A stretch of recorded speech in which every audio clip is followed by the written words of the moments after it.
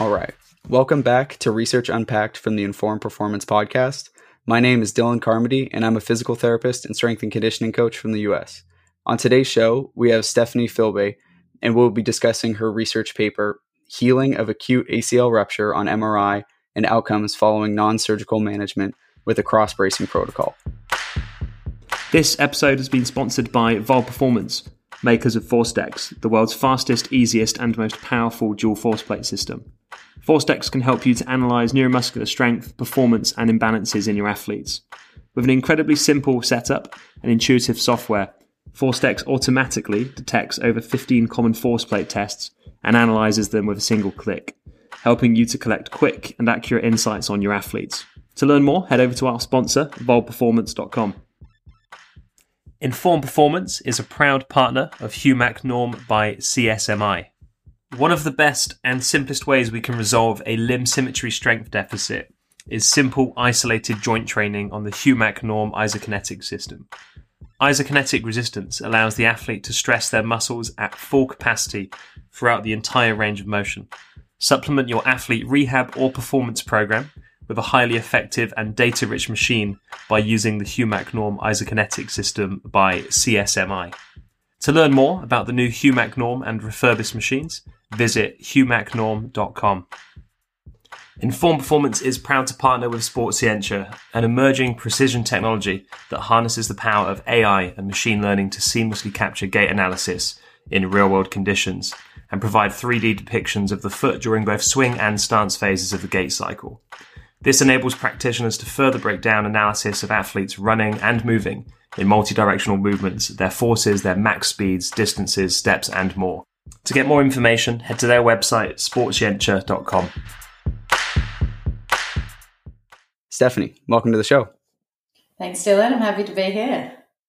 Right on. So I am selfishly very excited for today in terms of all the things that we'll be diving into and all the research that you've done in the past. But for anyone who may not be familiar with who you are just yet, would you mind just sharing a little bit of your current roles, responsibilities, and maybe the path you took to get there as well? Sure, yeah. So I'm a physiotherapist. I'm still registered, but now in full-time research. After working clinically for a couple of years for sports teams and in private practice, I did a PhD in the area of ACL injury and long-term quality of life. After that, I went and did research at University of Oxford for 4 years, and then I moved back to Australia, where I'm now based at University of Melbourne. I'm a senior research associate there in the Department of Physio, and most of my research focuses on ACL injury, developing and testing interventions to improve outcomes for people with ACL injury, as well as people who develop osteoarthritis after an ACL injury as well. So, yeah, I've also had my own experiences with ACL injuries, which I think makes me passionate about this research area. And it also gives me some unique perspectives, that I take into the research as well. Oh, 100%. I have had my fair share of different injuries and things like that as well. It's funny how I feel like a lot of times the classic pathway for a lot of clinicians as well as people within this kind of field is you get an injury, you have an experience with physio, and then that's what kind of turns you onto it. But then sometimes at least speaking from my personal experience, looking back, sometimes the physio that you get wasn't always, high quality or, best practice even at the time or things like that. Did you have a quality experience from a ACL rehabilitation standpoint, or was this something where you kind of I want other people to have a better experience than I did? Yeah. So I was already enrolled in physio when I first ruptured my ACL. So I didn't inform my decision to go into physio, but yeah, I did have one bad experience with the physio where I was misdiagnosed. I think they said it was, probably a mild MCL strain, and I was put on a Pilates machine, and then I went out and kicked a ball and my knee gave way, and it turned out it was the ACL. I also reflect back on the information I was given from surgeons in particular.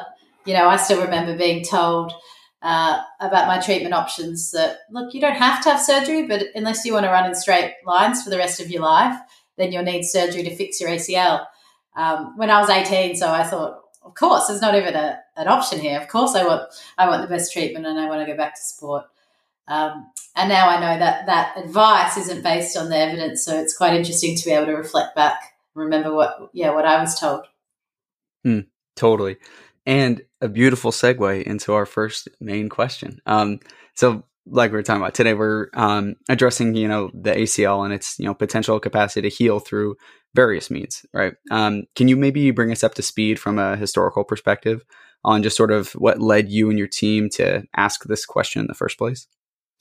Sure. Yeah. So anecdotally, we hear ACL healing is possible. Like you hear stories of people on a wait list for surgery and they go in to have the surgery and the surgeon says, oh, it's healed itself. It's really rare. This is so strange, but it happens very rarely. There's been a bit of research out there. There was a systematic review looking at whether the ACL can heal. But the studies out there, they're published in quite low quality journals. They were often small studies. And so they didn't really take off and they're fairly inconsistent in terms of findings. So we then performed a study before this bracing protocol study where we looked at healing rates in the Canoon trial. That one was also published in British Journal of Sports Medicine earlier this year. And we found that in those that were randomised to initial management with rehab, 30% had a healed ACL at 2 years on MRI. And that was interesting. Of those that were just managed with rehab but didn't have delayed surgery, it went up to 53%. But we found that those with healing on MRI reported better sport and recreational function and better quality of life compared to those who were randomised to early reconstructive surgery. Which that particular design was very interesting because they were blind and they weren't aware of their healing status at all. So that didn't influence, their responses on these surveys and questionnaires. So I'm then working with a group of multidisciplinary clinicians who are based in Sydney, Australia. And it was the initial idea of Merv Cross, who's a very experienced orthopaedic surgeon. He's now retired. It was his initial idea to try bracing the knee in 90 degrees flexion. And that was because, he came across a patient who really didn't want surgery and they said, is there something else we could do? Is there something we could try at that time? And that's what they tried. So his son, Tom Cross, is a very experienced sports doctor. So together they developed the protocol around that. And those initial 6 people that were braced were over a couple of years. And then it really took off and now they've braced over 430 patients through Tom's management in Sydney. So I came along as a researcher about 3 years or so ago now to help out from a research perspective. So they'd collected all this data in clinical practice, and I said, how can we, design a study and an analysis around it and get these findings out in terms of what they were finding in clinical practice. So that's my role more as the lead researcher, but it's the clinicians that drove this idea and that really developed this in clinical practice, as well as physios who've been working closely with that have developed the rehab exercises as well. So I think that answers your question. I mean, for decades we thought it wasn't possible really for an ACL to heal, that it was very rare, but there just isn't much research out there considering how important this assumption is and considering this has really informed our management of ACL rupture. That was the rationale for these studies. Yeah, 100%. And it's definitely been something that's challenged a lot of my biases personally, going through being a somewhat recent graduate from PT school and all those sorts of things. It's still throughout our education kind of taught, the same sort of tropes where it's like, well, if you want to run in anything other than a straight line, you have to get a surgery, and if you want to do anything along those lines, well, surgery is like your only kind of management strategy. And so it's very, very interesting and very awesome just to see the work that you guys are putting out, just to kind of challenge a lot of those narratives, just because they're frankly narratives that should be challenged. But you had kind of alluded a little bit in terms of the bracing itself and like the way in which the surgeons may have, predicted saying like, maybe if we put the knee at 90 degrees, maybe that could be helpful for ACL healing or something like that. Can you maybe dive into the mechanisms behind maybe like ACL healing, as well as, the positions of the brace, the weight bearing timing, as well as the just kind of general bracing protocol as a whole? Sure. Yeah. So some people have tried bracing in extension. That was a practice that was done a long time ago. But the initial idea was that actually at 90 degrees of knee flexion and greater degrees of knee flexion, the two torn ends of the ACL are in closer proximity. So the gap between the two torn ends reduces. So following those, orthopedic principles of reduction, immobilization, similar to what you'd do for a fractured bone, where you'd reduce the gap and then immobilize, and plaster. It was thought that by reducing that gap distance and then holding the knee in 90 degrees flexion, it could facilitate a bridge of connective tissue and subsequent healing. So that was the hypothesis. So it's the knee's braced in 90 degrees flexion for 4 weeks. After which, at weekly increments, the knee brace is increased in terms of the knee range that's allowed until full range of motions are allowed in the brace at 10 weeks, and then the brace is taken off at 12 weeks. Importantly, they're not inactive while wearing the brace. They're doing as much rehab as they can within the available range. So even from the get-go, there's isometric hamstrings, quads contractions, E-stims on the quads, and you're weight bearing as much as you can safely within the available knee range. So it's pretty difficult in 90 degrees flexion, but, if you can get into a bridge position, it's not as if we're trying to avoid putting weight or talk through the actual knee joint. It's more keeping it in flexion. I think does that answer your question or anything else? 100%. Yeah. Mm-hmm. There is an important consideration. I'll just mention this because people have been delivering the bracing protocol now in clinical practice. Important consideration is the DVT risk. So everyone's prescribed DVT prophylactics just to be careful because it's an acute knee. There's acute swelling and inflammation, so we don't want to immobilize without reducing that DVT risk and screening for a DVT before going into the brace.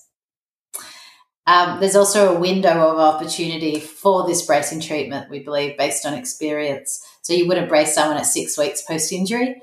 Ideally, you're capturing them, within the first 2 weeks of injury, maybe 3 weeks. But around that time, we're starting to see some people, it may be too late to brace in terms of the ACLs involuted or retracted. Anyway, we can maybe get into that with some other questions you might have. Yeah, 100%. No, I appreciate all the background that you're providing here. This is great. But back in I think it was 2001, there was a paper from Itoy et al. I think, and it was a similar idea, but it was for a Bankart tears in the shoulder, where the shoulder was braced in this 90 degrees of external rotation. Theoretically, the humeral head would then be approximating the labrum, so that there could be some sort of sufficient healing.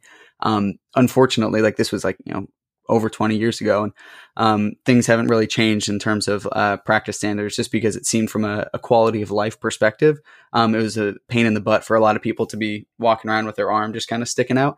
I guess in your clinical experience, have you found it to be quite annoying for the participants to have their knee constantly braced at 90 degrees, or is it something that they're able to cope with pretty well? Yeah, good question. So we've done qualitative studies and interviewed people that have been through the bracing protocol to understand their experiences. Yes, it's challenging during that initial 4 weeks. No one that's been through it regretted going through it. And the people that I think have the most interesting insights we've now treated 60 people with the bracing protocol that have had ACL reconstruction on the opposite knee previously. So they can compare the two treatment approaches. So, if we're talking about rehab only compared to rehab only and the brace, then yes, it's a much added burden. But anyone that's gone through reconstruction can tell you that those first 4 weeks after surgery aren't great either. So you've got swelling, you've got pain, you're on a lot of pain meds, you can't move your knee, you can't drive, you're often having difficulty walking. So that's kind of what we should be comparing it to here. So it's not a clear-cut greater burden. In saying that, it's really important to have, social support, someone to help out at home can really help. There's different ways of getting around. Some people opted for mobility scooters, below knee mobility scooters. So it's really that initial 4 weeks that's quite challenging. And then you've got the weekly increments where you can see clear improvements in your range. And I think that's quite motivating. You've also got more movement and starting to do more things. So, yes, those initial 4 weeks are a challenge, but everyone said they'd go through it again and they didn't regret their experience with the outcome that they achieved on the other side. Yeah, 100%. I've not experienced an ACL surgery, but having worked with quite a few, it's definitely understandable knowing those initial 4 weeks are not pretty much either way or any direction that you go, and so kind of anchoring that to a previous perception if they've had that surgery before is definitely helpful just as a comparison. Diving in a little bit more into just the specifics of the paper, we'll go into a little bit more of the tangible takeaways for some of the listeners in a little bit, but from just kind of like this 10,000 foot view, can you just give a slight bit of a summary in terms of kind of like the results and the conclusions of the paper that you guys wrote? Sure. Okay. So, this paper was in the first 80 people that were braced. So it isn't an overly large number, but one of the strengths is that it was every one of the first 80 that were braced consented to take part. So there isn't any missing patient data there. So using the same criteria that we used for that earlier study in the Canoe trial, where I said at least 1 in 3 had a healed ACL with rehab and no brace. So that same criteria, which is that the ligament's continuous on MRI. So it was ruptured at baseline, discontinuous, and then it's continuous fibers. There's some variability in terms of how that looks, and we can, again, maybe get into that in a little bit, but I just want to say what I mean by healing initially is continuous fibers. So using that definition, 90% had ACL healing on MRI at 3 months after injury. So at the straight after the brace came off, 3 months time point, 90% had ACL healing. Within that 90%, it was a 50-50 split between what we call a grade 1 heal or a grade 2 heal. So grade 1 being continuous fibers but a bit thicker on MRI, and a grade 2 continuous fibers but it could be a bit thinned or it could be elongated or have a little bit of a sag. So we can talk about how they may function a little differently a bit later, but yeah, the main finding was that firstly 90% had signs of ACL healing. So we then compared 12-month patient-reported outcomes as well as other outcomes like return to sport and knee laxity on a Lockman's and pivot shift. And we compared that between those with a grade 1 heal, so continuous but thickened, versus either a grade 2 heal or no heal. And the reason we combined those two groups was because very few people had no heal. So there wasn't a large number there. And actually the majority who had a no heal actually had fused to the PCL or they'd fused to the lateral wall. So that could also provide a degree of knee stability. We're not quite sure. Anyway, so comparing those two groups, so let's call it a more healing or less healing, or a more favourable heal versus a less favourable heal, or a more normal-looking ACL on MRI versus a less normal-looking, whatever you want to call it.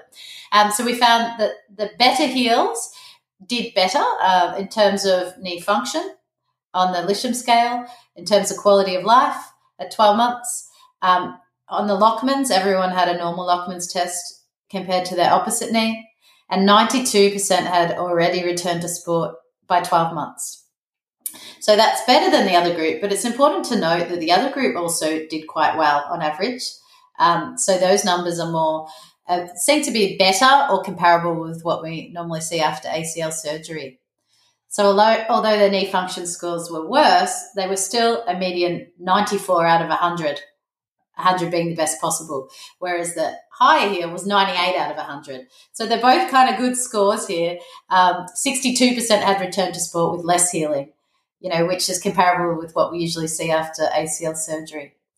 So the message there is a lot of people experience some ACL healing. Higher grades of ACL healing were doing really, really well, but also the lower grades appear to be doing quite well, possibly comparable to surgery. I think that's the main takeaway. Yeah. Oh, 100%. I think you did that beautifully, and I think it was helpful to just kind of appreciate the fact that although these more normal looking ACLs seem to be doing better than the less normal ACLs, it still appears that there's a lot of recovery and a lot of, it's just because you're at a grade 2 ACL healing doesn't necessarily mean that you immediately have to go back to surgery after trialing for 6 months or things like that. This is this is an interesting question and something that I always like posing to researchers, having found these relationships or having found these outcomes. Do you think that, with the idea of ACL healing and then functional outcomes, do you feel as though that there's like this directional relationship between these two variables, as in like one is influencing the other, or do you feel like that there's maybe some other variable that we're not sure of yet that is actually mediating this outcome? No, I do feel like they're associated or potentially causative. And the reason is that Canoon randomized controlled trial, again, where they didn't know their healing outcome, but they reported better outcomes than the surgical group and then the non-healing group. And that's in terms of sport and recreation and quality of life. So the comparison in that study was a little different. So we did a normal appearing ACL. We did any of the continuous, so that more healing, any continuous, we combine the better and less looking heel, if you will, together and compared that with the non-heel and the surgical group. So even when combining all of that, they were doing better on average than the surgery group 2 years after injury. So I think that's really strong evidence that what we're seeing in terms of ACL healing is relating to better function. I think it's quite, crude to dump everyone together and say that all grades of healing have the same function. I don't think that's the case. I think there's likely a continuum, and the more normal appearance it is, the better it's likely functioning.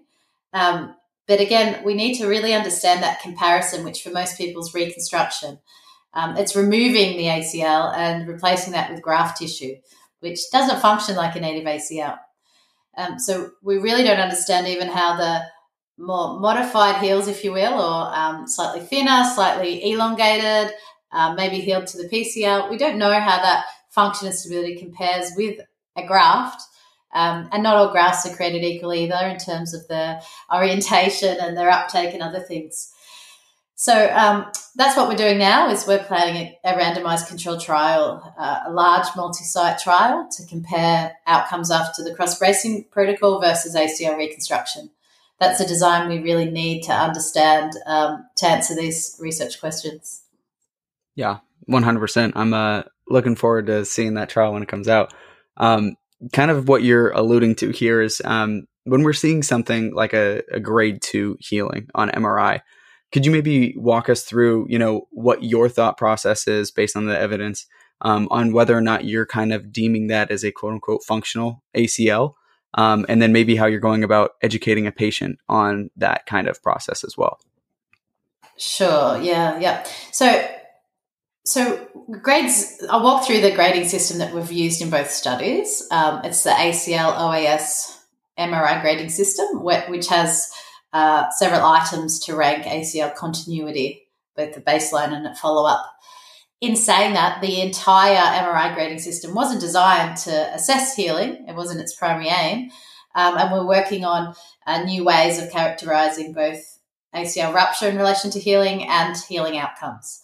So there may be new ways and new features we can look at which will provide more useful information and maybe more closely related to function. So that being said, I'll introduce the system that we used for these papers. So grade 0 is a normal appearance ACL. It's as if it was never injured. It would look like it would in the other knee. At grade 1, as I mentioned, fibres are continuous, but it could be thickened in one spot. We think that what we're seeing at 3 months after injury, we think it's too early for it to be a grade 0. It hasn't completely healed. And we think those grade 1s may become a grade 0 over time. In the Canoon trial at 2 years, we saw no grade 1s, only grade 0s or grade 2s. So it could be that those grade 1s at 3 months have progressed on to grade 0s by 2 years. So then a grade 2 is a bit of a broader category on this criteria. So it's continuous fibres, but they could be thinner in a particular spot or all the way along, or it could be elongated or with a bit of a sag. So what we're seeing in clinical practice in that grade 2 is more variability in function. So some people will function fine. They'll have a great knee function with that grade 2. Other people won't. Other people may have an unstable knee and be recommended surgery. So it could be that we don't quite know yet, it could be the elongated ones are less functioning and maybe the thin doesn't matter as much yet. So we need to explore that a bit further. But I would say they're a bit more of a mixed bag. But again, on average, they're still reporting very high outcomes. So some of those people with a grade 2 will be recommended surgery. Others will do really well. On average, they may be comparable to reconstruction, but we don't yet know. Yeah, totally. And I think it's really easy for a lot of us, like once we see like the data and the numbers in front of us, to get hung up on those and be like, well, that was only a grade 2 healing, or that was like only this kind of healing. But the overarching goal for these sorts of things are for the people that we work with to get back to the things that they enjoy doing, whether that's sport, whether that's general activity. And this idea of like almost the concept of equifinality comes into play in my head in terms of, multiple routes getting to the same endpoint, right? And so like you can have different levels of healing, as your paper had demonstrated, in terms of whether that be grade 1, grade 0, or grade 2, even grade 3, returning back to their daily activities and daily, even like sport and things like that. I think it's always important to kind of anchor that, just because I think a lot of times when we see like, oh, well, that's a grade 2, and so we're not going to recommend that for somebody. But right now, that's still a decent chance that this individual can still get back to doing the things that they enjoy doing, regardless of what the image shows, And I think that those are some of the things that we need to consistently point back to. I think that's a really good point. We can get a bit caught up on trying to achieve the gold medal ultimate heal, grade 0 or grade 1 at 3 months. But I think we're doing people a disjustice to not recommend it because we think they may get a grade 2 heal, because we don't yet understand. And people always have the option of going and having surgery. That option's not being taken away from them if they try this first. But if they have surgery first, they'll never have the chance of healing naturally. People's perceptions around reconstruction surgery, we've just done an Australia-wide study around this with around 1,000 patients. They think that reconstructive surgery is fixing their ACL. They often don't understand exactly what's going on, that it's being removed and replaced with the tissue. Some people don't want to know that level of detail because it's easier to be a bit naive and just go in and, get a bit of a fix, and also help with potential placebo effects and other things. But I think explaining those expectations, explaining that, hey, we're seeing that, so if it is a bracelet they're going to try, we're seeing that around 90% that had a fully ruptured or discontinuous ACL now have rejoined, but some of those look a bit different. Some are thicker, some are thinner, and some are a little bit long. We don't yet know how that influences function. It's possible that your ACL could rejoin, if you will, but your function will still not be adequate for you to be able to do the things you want to do, and then surgery would be a really good option for you. So understanding that pathway, setting those expectations, but also acknowledging where we still do have knowledge gaps and we need more information to understand. I think that's important. Yeah, most definitely. Shifting gears here just a little bit, talking about kind of the differences between the cross-bracing protocols versus like a surgery. The way I tend to explain in ACL reconstruction is this idea of you kind of have two different injuries, right? You have the ACL tear, and then you have the surgery itself. A lot of rehab is really trying to just tamp down a lot of the negative effects associated with the surgery, be it AMI, range of motion, pain, you name it, right? All things that can be common after a surgical intervention. But with the cross-bracing protocol, you're really taking that second quote-unquote injury out of the equation. Based on that, in your experience, do you feel like the rehab process for the cross-bracing cohort felt accelerated compared to a standard ACLR rehab? Once they come out of the brace, obviously you're limited once you're in the brace. Some people had, some reduced range of motion when the brace comes off. You've got some muscle wasting, but that tends to resolve fairly quickly. So anyone with like a flexion contracture, and there wasn't a lot of people, but they all resolved within 2 weeks of rehab.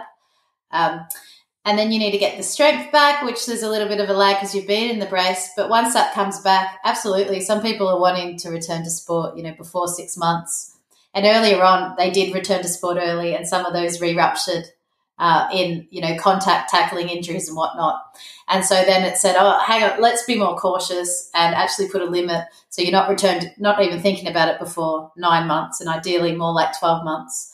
because we don't quite understand the timeline of ligamentization and healing, but we want to give it a greatest chance, as well. So I think being cautious around the return to sport, because some people feel great really early and want to go and do everything. So that's really important. But I would say once you get over that sort of initial 4 or 5 months, that then it does seem more accelerated in a lot of cases. But because you're right, like some of the long-term effects of surgery can be quite persistent. We know in terms of neuromuscular deficits, also now cortico control of the actual muscles, as well as proprioception, persistent swelling and inflammation, which can be quite common, those sorts of things, and pain as well, which can persist after surgery, which can impede progression through rehab. Yeah, there's definitely a sequelae of results that can happen from the surgery that honestly are very very difficult to manage a lot of times from a rehab standpoint, right? These individuals can be 6 months out and still experiencing some considerable, anterior knee discomfort with some loading. And it may just be due to the fact that there's a big chunk of their patellar tendon that was removed, right? And so they're still having to go through those sorts of processes and all of that. But going through here, I like being able to kind of comb through the protocol a little bit. I really enjoyed how you and your team kind of developed the protocol itself, just because, like we had mentioned before, earlier weight bearing, a lot of times allowing for, some quad and hamstring co-contractions and all these sorts of things. I think that it was brilliant. One thing that I sort of didn't necessarily see was this open kinetic chain, strengthening from a knee extension perspective. Is that something that you normally omit, or do you have concerns about these open chain loads on a healing ligament? Again, it's just within the available range. So that's not going to be possible whilst you're, locked at 90 degrees or you've got minimal range. But no, there's no limitations around what's actually performed within the knee range allowed in the brace. Going in, we can kind of chat a little bit about table 2 from the paper. Kind of diving into that a little bit more. Both groups were pretty similar in a lot of the characteristics when we're comparing this grade 1 healing versus this kind of less ideal grades 2 and 3. But the areas in which there weren't necessarily the same characteristics were the area in terms of the ACL rupture characteristics. I think you guys did a great job in the discussion section addressing the fact that it's kind of out of the scope of the study to have conclusive findings in this area.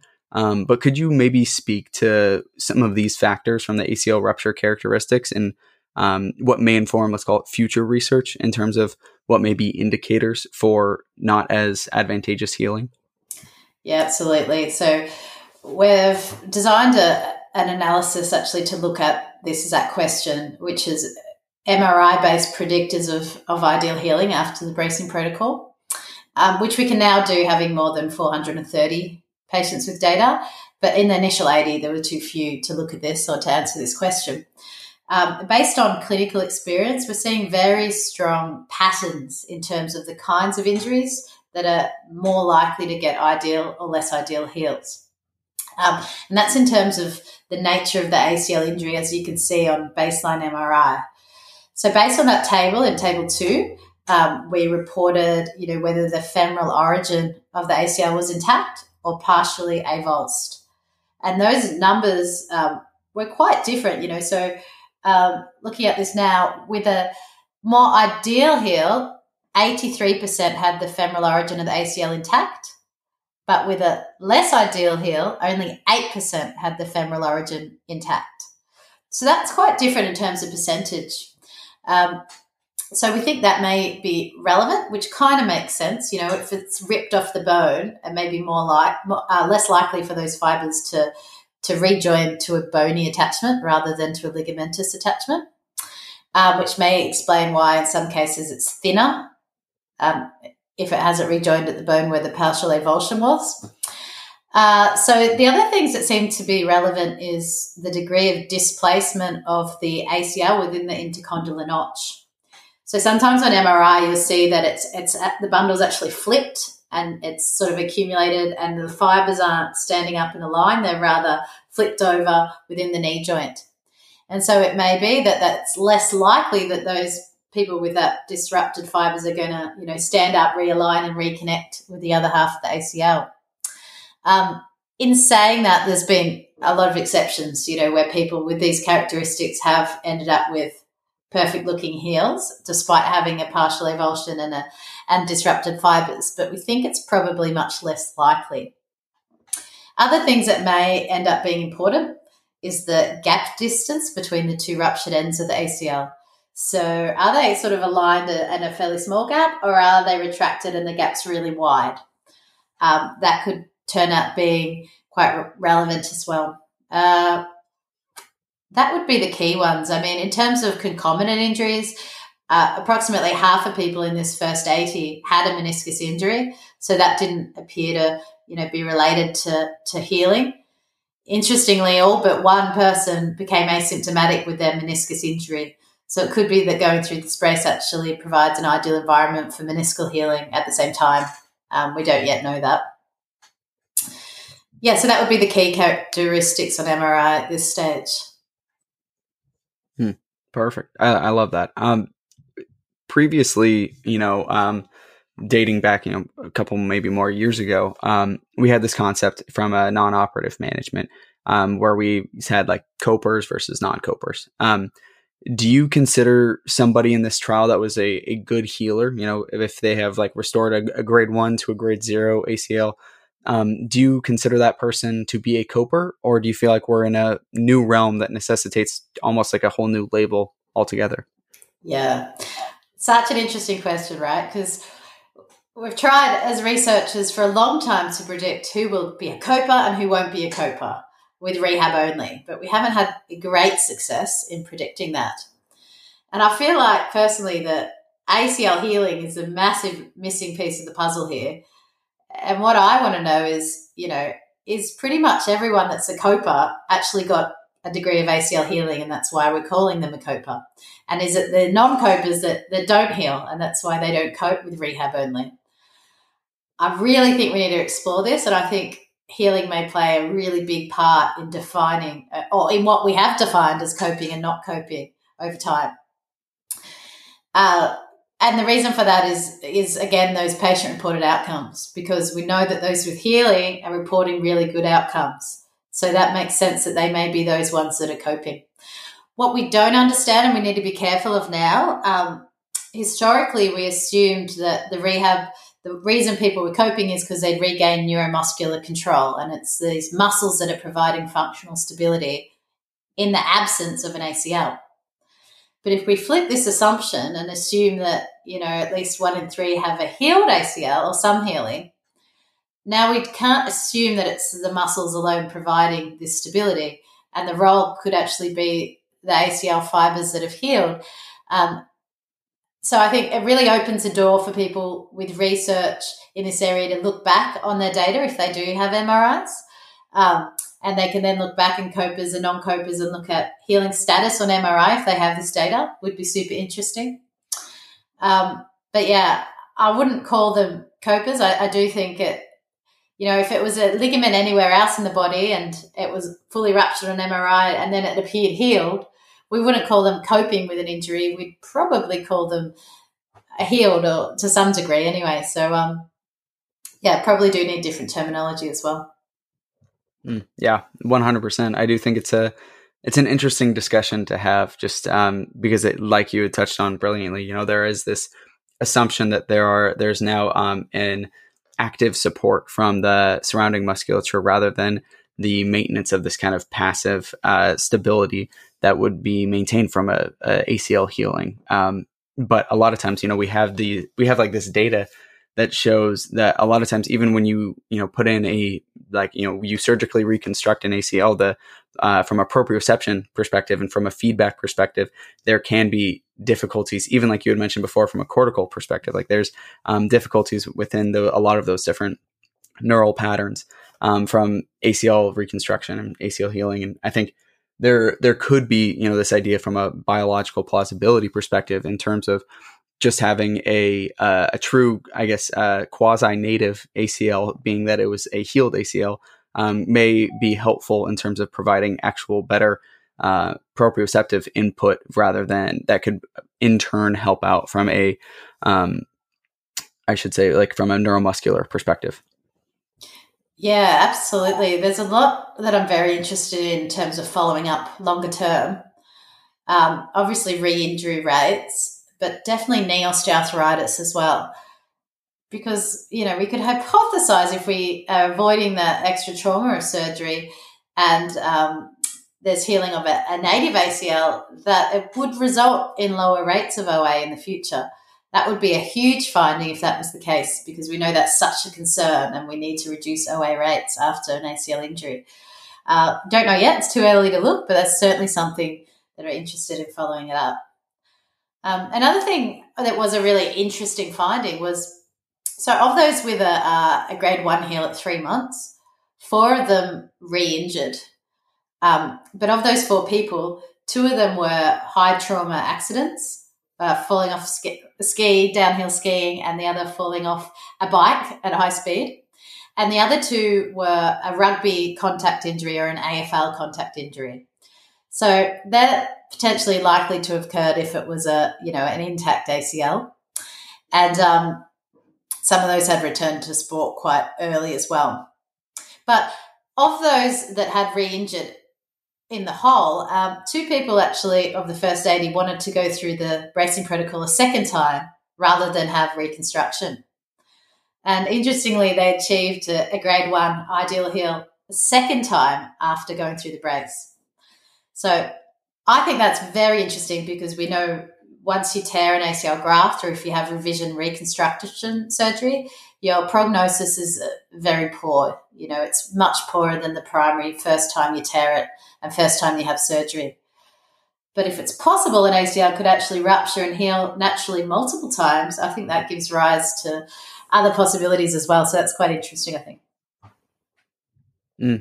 Yeah, definitely. And it also, I feel like, just puts a little bit more merit on the non-operative strategy, just because it seems unlikely that you would be able to pursue that cross-bracing protocol after the fact if you had a re-tear from a ACL reconstruction surgery, right? Just because it is not a native ACL, and there's likely diminished capability for that to heal on its own afterwards. Absolutely. I mean, again, it's an assumption, but I wouldn't think a ruptured graft has healing capability. But I mean, who knows? Let's try not to assume anything. But there's really no research out there that I'm aware of. So very little, if any, investigating non-operative management for people who rupture their ACL graft. But I've been approached by, a lot of people who've injured their ACL, and they contact me saying, I want to try rehab only, and I've just torn my ACL graft. And I sort of have to explain to them, actually, it's not the same. It's not the same situation. You've got graft tissue in there. You've got screws in your knee joint. It isn't native tissue. We don't know about non-operative management. There's not evidence to go by for those people in terms of their treatment options. We know revision surgery outcomes are quite poor, but we don't know how it compares if you just manage that non-surgically at that point. So I think that's an important distinction to make. Yeah, definitely. Plenty of unanswered questions here so far. Yeah. From a perspective here, I feel like this paper has some very clear implications for rehab providers, surgeons, and various other stakeholders within a medical or rehab plan. Like we had talked to each other before the podcast started. We have a large viewership that's in this sort of sports science and strength and conditioning realm of things as well. What performance-based implications do you think your paper touches on that would maybe affect the decision-making with these members of a team as well? So sorry, the question, it wasn't around elite athletes. It was more around rehab and performance. Mm-hmm. Yeah, it was just to see if there were any, other types of implications that you could see from a strength and conditioning side of things. Obviously, the realm of sports science is quite new, but just understanding if there are any maybe takeaways that you could provide from somebody who might not necessarily be a rehab-based provider. Sure. Strength. I think there's a big role for strength and conditioning professionals here. And in the paper, we have as an attachment included the full protocol, including rehab exercises performed at each phase, as well as after the brace was removed. So then it was a high quality rehab, goal-orientated progression through the different stages until return to sport testing and return to sport. So that really didn't differ much from what's most recommended post-ACL reconstruction, but there will be some different considerations. Post-surgery, you may have more of a focus on things like proprioception and resuming, timing of muscular contractions and trying to avoid wasting of the VMO and that sort of thing that can happen post-surgery. But there's also a lot of room for creativity, I think, with the rehab program during the bracing protocol within the limits of that brace. So we've put up the exercises that were followed, for the first 80 people. But I think strength and conditioning personnel have the expertise to be able to think outside the box as well. And we're not just focusing on the quads and the hamstrings and the calves in the brace knee, but we're thinking full body. We're still working on, cardiovascular fitness, upper limb strength, opposite knee, hip. You can still be doing things around the hip and pelvis. And that's important as well for people's quality of life, especially if they're athletes and they're used to staying active. So creating strength and conditioning programs within the limits of the brace that people can still be working on and be as active as possible whilst in the brace. Yeah, totally. Just because there may be one limitation in a certain region doesn't mean you can't train others. But no, I love that. So moving on, wrapping up here a little bit, a passion of mine personally is just kind of this area of research and evidence appraisal, and really just trying to tease apart the idea of what a research paper is saying versus what it's really not saying. If I'm a clinician who just read this paper, what are some things that you hope I'm taking away from it as the author? And what are some things that people maybe shouldn't take away from this paper just yet? Yeah, so I always try when writing papers to be as conservative as possible, and I don't want to try to inflate any findings or take them out of context. So I really want to kind of acknowledge the limitations of the design when I'm summarising the research findings. So I try to do that as much as possible, and hopefully I've done it here. But it is a retrospective case series. So that research design, I think it means that the data were collected in the course of clinical practice. So these patients didn't enrol into a study at baseline after they injured their knee. So that's something to be aware of. It's not as robust design as a prospective study. And also the ideal research design to show that one treatment is effective or more effective than another treatment is a randomized controlled trial. They're very difficult, expensive, and difficult to run and coordinate. That's what we're planning on running. So in an ideal world, we'd have RCT evidence for any intervention that we're using, especially ones involving orthopedic surgery, because they do have risks and they're expensive and they're invasive. But the reality is very different from that. So there's a real lack of evidence for the vast majority of treatments that physios use and orthopedic surgeries. So many surgeries go on without supporting clinical trial evidence. You may be aware of, placebo surgical studies. So, for example, the placebo study in the meniscus injury that was performed in Finland, where they had a, double-blinded meniscal surgery where one would be surgically repaired, I believe it was, or was it meniscectomy? And the other patients would be randomly allocated to a sham surgery, where they'd still receive the incisions and they'd sort of fiddle around a little bit in the knee and then sew them back up without actually touching the meniscus. And there were no difference in terms of those two groups in terms of clinical outcomes. So in the ideal world, we'd have that kind of design for all orthopedic surgeries, but that's, really not realistic. So I think the gold standard is clinical trial evidence. But if we were waiting for clinical trial evidence for all treatments, then patients wouldn't get many treatments at all. So it's weighing up what's ideal with what's realistic and what's actually happening now in clinical practice. I wouldn't want to be saying everyone should be doing this until we have clinical trial evidence or a higher quality of evidence. But in saying that, patients want to do it, clinicians want to deliver it, and they're doing it anyway. They were doing it before this paper was published based only on the conference abstract that we published.